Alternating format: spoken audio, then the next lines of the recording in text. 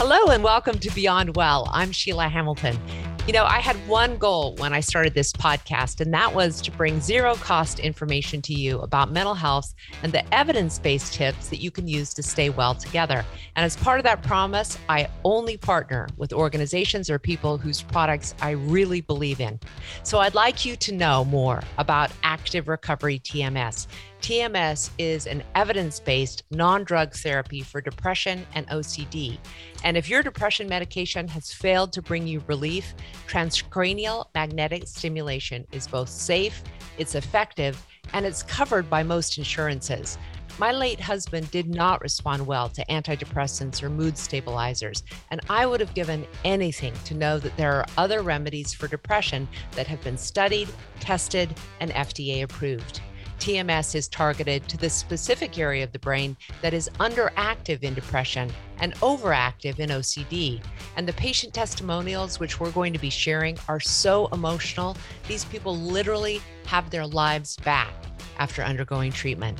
I believe in the entire team at Active Recovery TMS, and they'll work with you on an individual basis to make sure you get relief. TMS therapy is covered by most insurance plans, and with multiple locations in Oregon and Washington, there is a location near you. Learn more at activerecoverytms.com.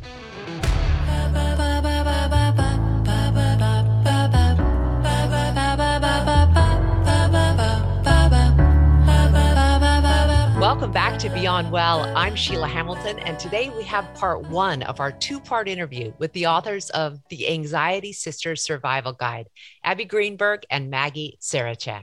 I have to tell you, there are so many cool books being written now around the topic of mental health. Mostly the reason that I'm saying this is because the genre of talking about mental health has moved from this very clinical approach to talking about things that we suffer with and deal with every single day to a much more humanistic, humorous, and beautiful way of actually accepting who we are and all of the differences in our brain. And I want you to put this book at the top of your mind. It's called The Anxiety Sisters Survival Guide. I want to introduce you to Maggie Saracheck and Abbie Greenberg, two women who have firsthand experience with anxiety. And instead of writing the book that they could have given over to some psychiatrists or psychologists, they wrote it themselves from their perspectives of what it was like to actually go through these symptoms, the panic attacks, the sweating, the difficulty we know so many people who suffer from anxiety have. And then they also share exactly what they're doing to try to live with anxiety every day. Abbie and Maggie, Mags and Abs, it's so good to see you. Thank you for having us. We really appreciate it. Okay, so I want you to go back to the first time both of you realized that you probably suffer from anxiety. Maggie, if you want to go first. For me, like many anxiety sufferers, it took a very long time to believe these physical symptoms that I was having could be anxiety. So I really believed I was suffering from some sort of stomach problem or some sort of stomach cancer even. And I was going around to doctors, to cardiologists and nutritionists and gastroenterologists and therapists and psychiatrists and you say past life regressionists. I was really both of us say anyone who would take our money, we were there trying to figure out why I was getting increasing symptoms of panic attacks, why I was always nauseous and I couldn't eat. And when I ate, I couldn't keep anything down. And I didn't have anorexia in any way. And so people kept saying to me, maybe it's panic. I was like, no, I know what it feels like to be nervous. This cannot be panic. I actually was on the phone with someone I didn't know very well who happened to answer the phone at my brother's house. And I was telling her what was going on with me. Usually someone says, oh, how are you? You say, I'm great. But I was like, I'm not doing so well, actually. Here's what's happening. She said, yeah. She said, you're having panic attacks. And I said, there's just no way this could be panic. And she said, no, because I've had them too. Wow. This is what it is. And then it started to hit me more and more like, well, perhaps that's right. Perhaps this is panic. How old were you when that diagnosis finally came through? What was I? Probably about 25, 26. And you likely struggled with anxiety from the time you were a kid. I mean, I struggled in different ways. I had real separation anxiety as a kid. And the panic really, about 6 months after my father died, very traumatic illness in many ways. The panic attacks started to become so intense that I eventually was in this space where I was living in New York City, but I couldn't get on my elevator, and I lived on the 16th floor, and I could not get on the subway, and I couldn't drive in a car, and I couldn't drive in the rain. And so I was really heading very quickly, and I was pretty much there toward a form of agoraphobia. Wow. Because there were just so many things I couldn't do. Like so many people, transportation was a big issue. Do you know what is fascinating about what you just said? I interviewed the head of a medical system here who's very aware of how often mental health shows up in these physiological symptoms. He actually did a study and determined that 50% of the people who showed up at urgent care were actually suffering from mental health disorders, because it takes so long for them to actually get the diagnosis, and regular ER and other physicians aren't really trained about how to see a person who's in mental health crisis. They're all just looking what's on the MRI and what's on the CAT scan, right? That we could save billions of dollars if we were actually looking for mental health as a potential reason behind some of these physical symptoms. Yeah, we actually cited a study in our book that they did in Canada that showed much the same thing, especially when people were coming in with cardiac symptoms. Yes. It was even a higher rate. In that study, they did find that if the doctor or a nurse spent even 20 minutes really explaining to someone why panic would give you physical symptoms, they were much less likely to come back to the emergency room. People will go 5 or 6 times, they'll go many times. Yeah. What's your story? Is there a similarity there? The similarity is that both Mags and I, we feel like we've always been anxiety sisters since we were little kids, but we didn't know it at the time. I was diagnosed with obsessive compulsive disorder when I was 46. But I now remember being as young as 5 and having all kinds of rituals and compulsions and obsessions. I just didn't share them with anybody. I thought, this is probably not a good thing to tell my parents.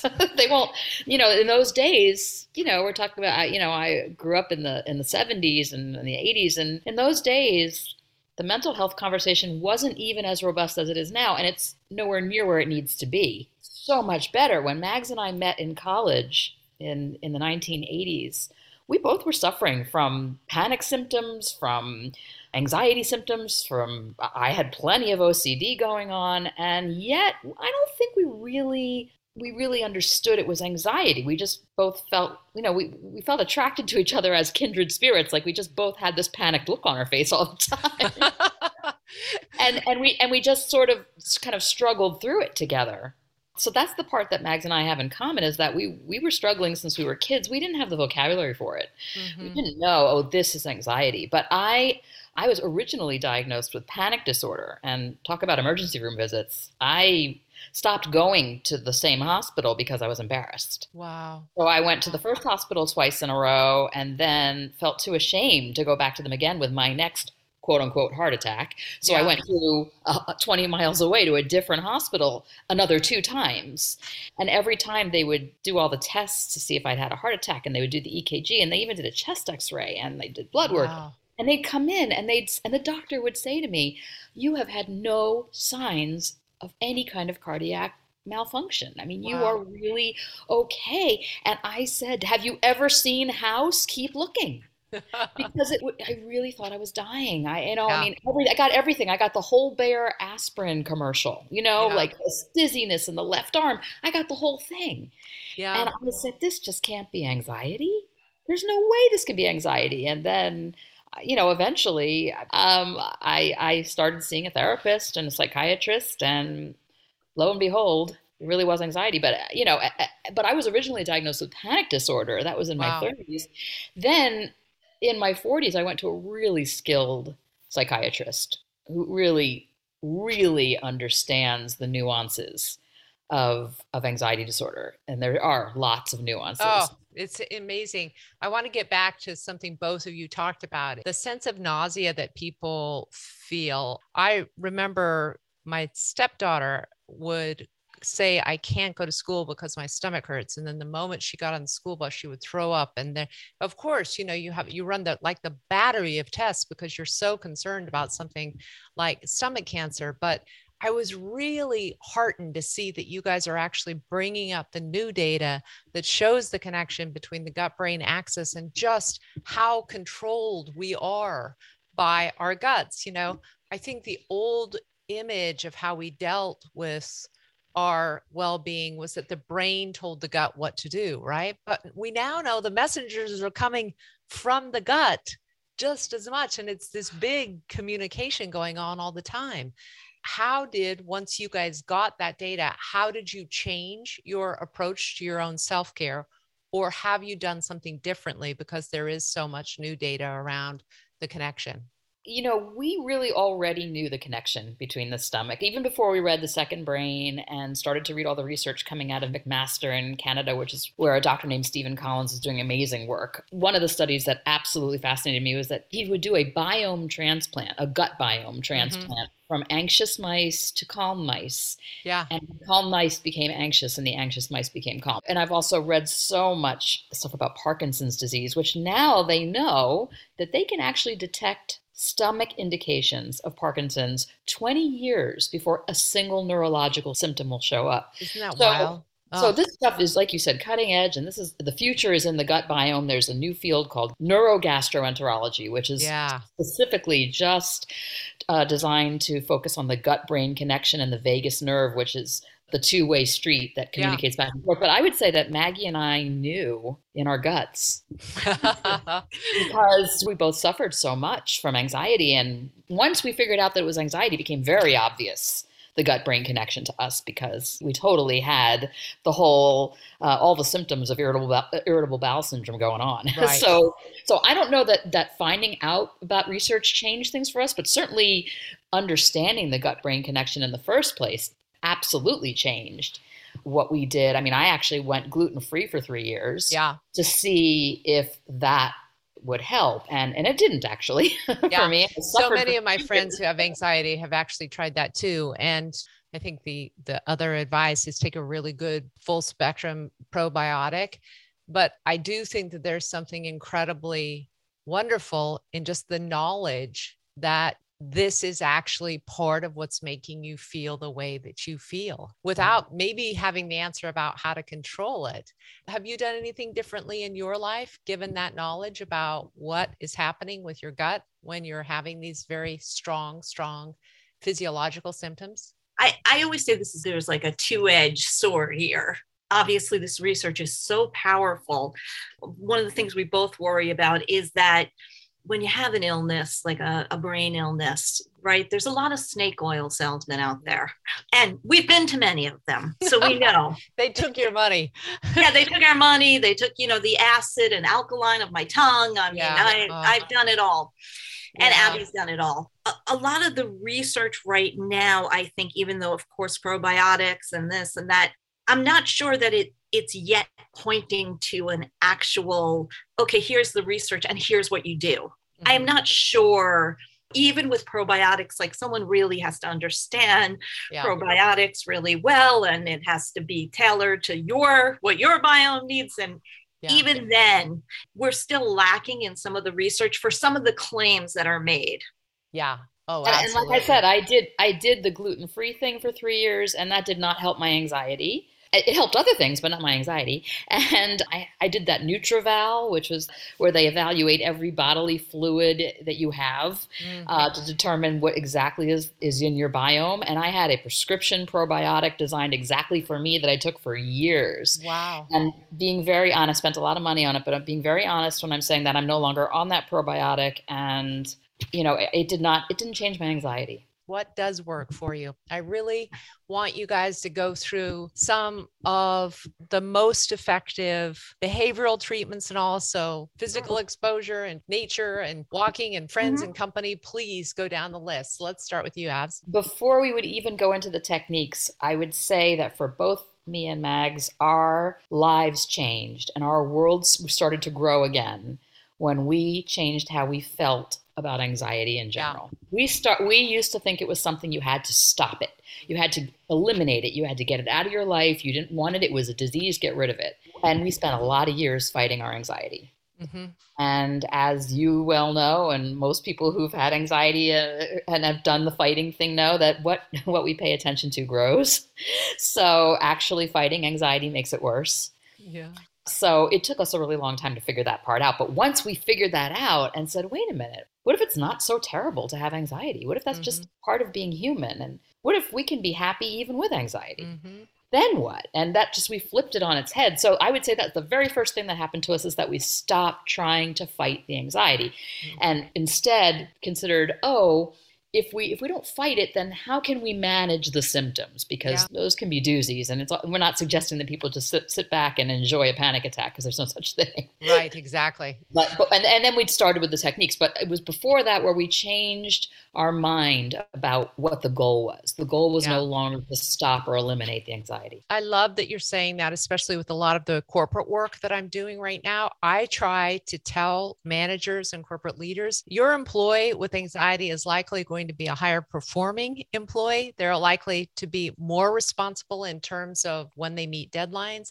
They are consistently ahead of the curve in seeing dangerous trends. I mean, there's so much amazing data about the benefits of people who have anxiety, because that extra bandwidth that they're out there paying attention to is something other people who are more confident, relaxed, and settled don't see. So I love that you just talked about that, accepting where we are, our neurodiversity, and how it can actually help as well. Ask Abbie how much before the whole coronavirus lockdown started did I say to her? Oh yeah. She called it months in advance. Yeah. I said, Mags, your anxiety is really getting you right now. We are not going to have a pandemic. Mm-hmm.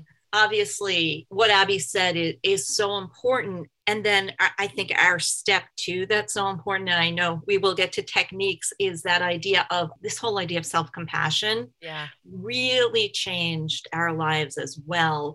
This idea that if we yell at ourselves about our brain illness, if we talk to ourselves as if we are very disappointed in ourselves, which sometimes we are, that harshness, that lack of understanding sends you more into that fight, flight, or freeze. Because this is a brain illness, also to do with your, vagus nerve, obviously, but this is a brain illness and it sends you further in. So really learning to talk to yourself as you would a close friend was very transformative, and understanding that, we're not alone in the struggle. To struggle is to be human. We all have struggles, right? We all struggle.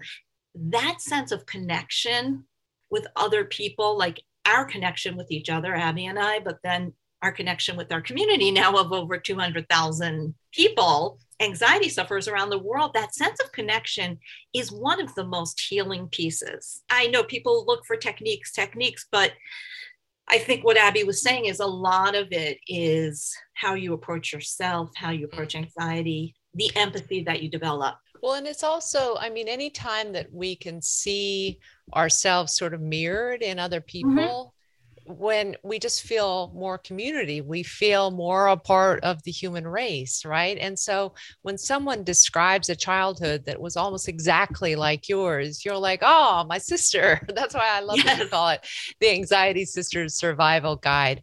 Do you know, I haven't ever seen any data that breaks down anxiety by gender. Is it more common for women?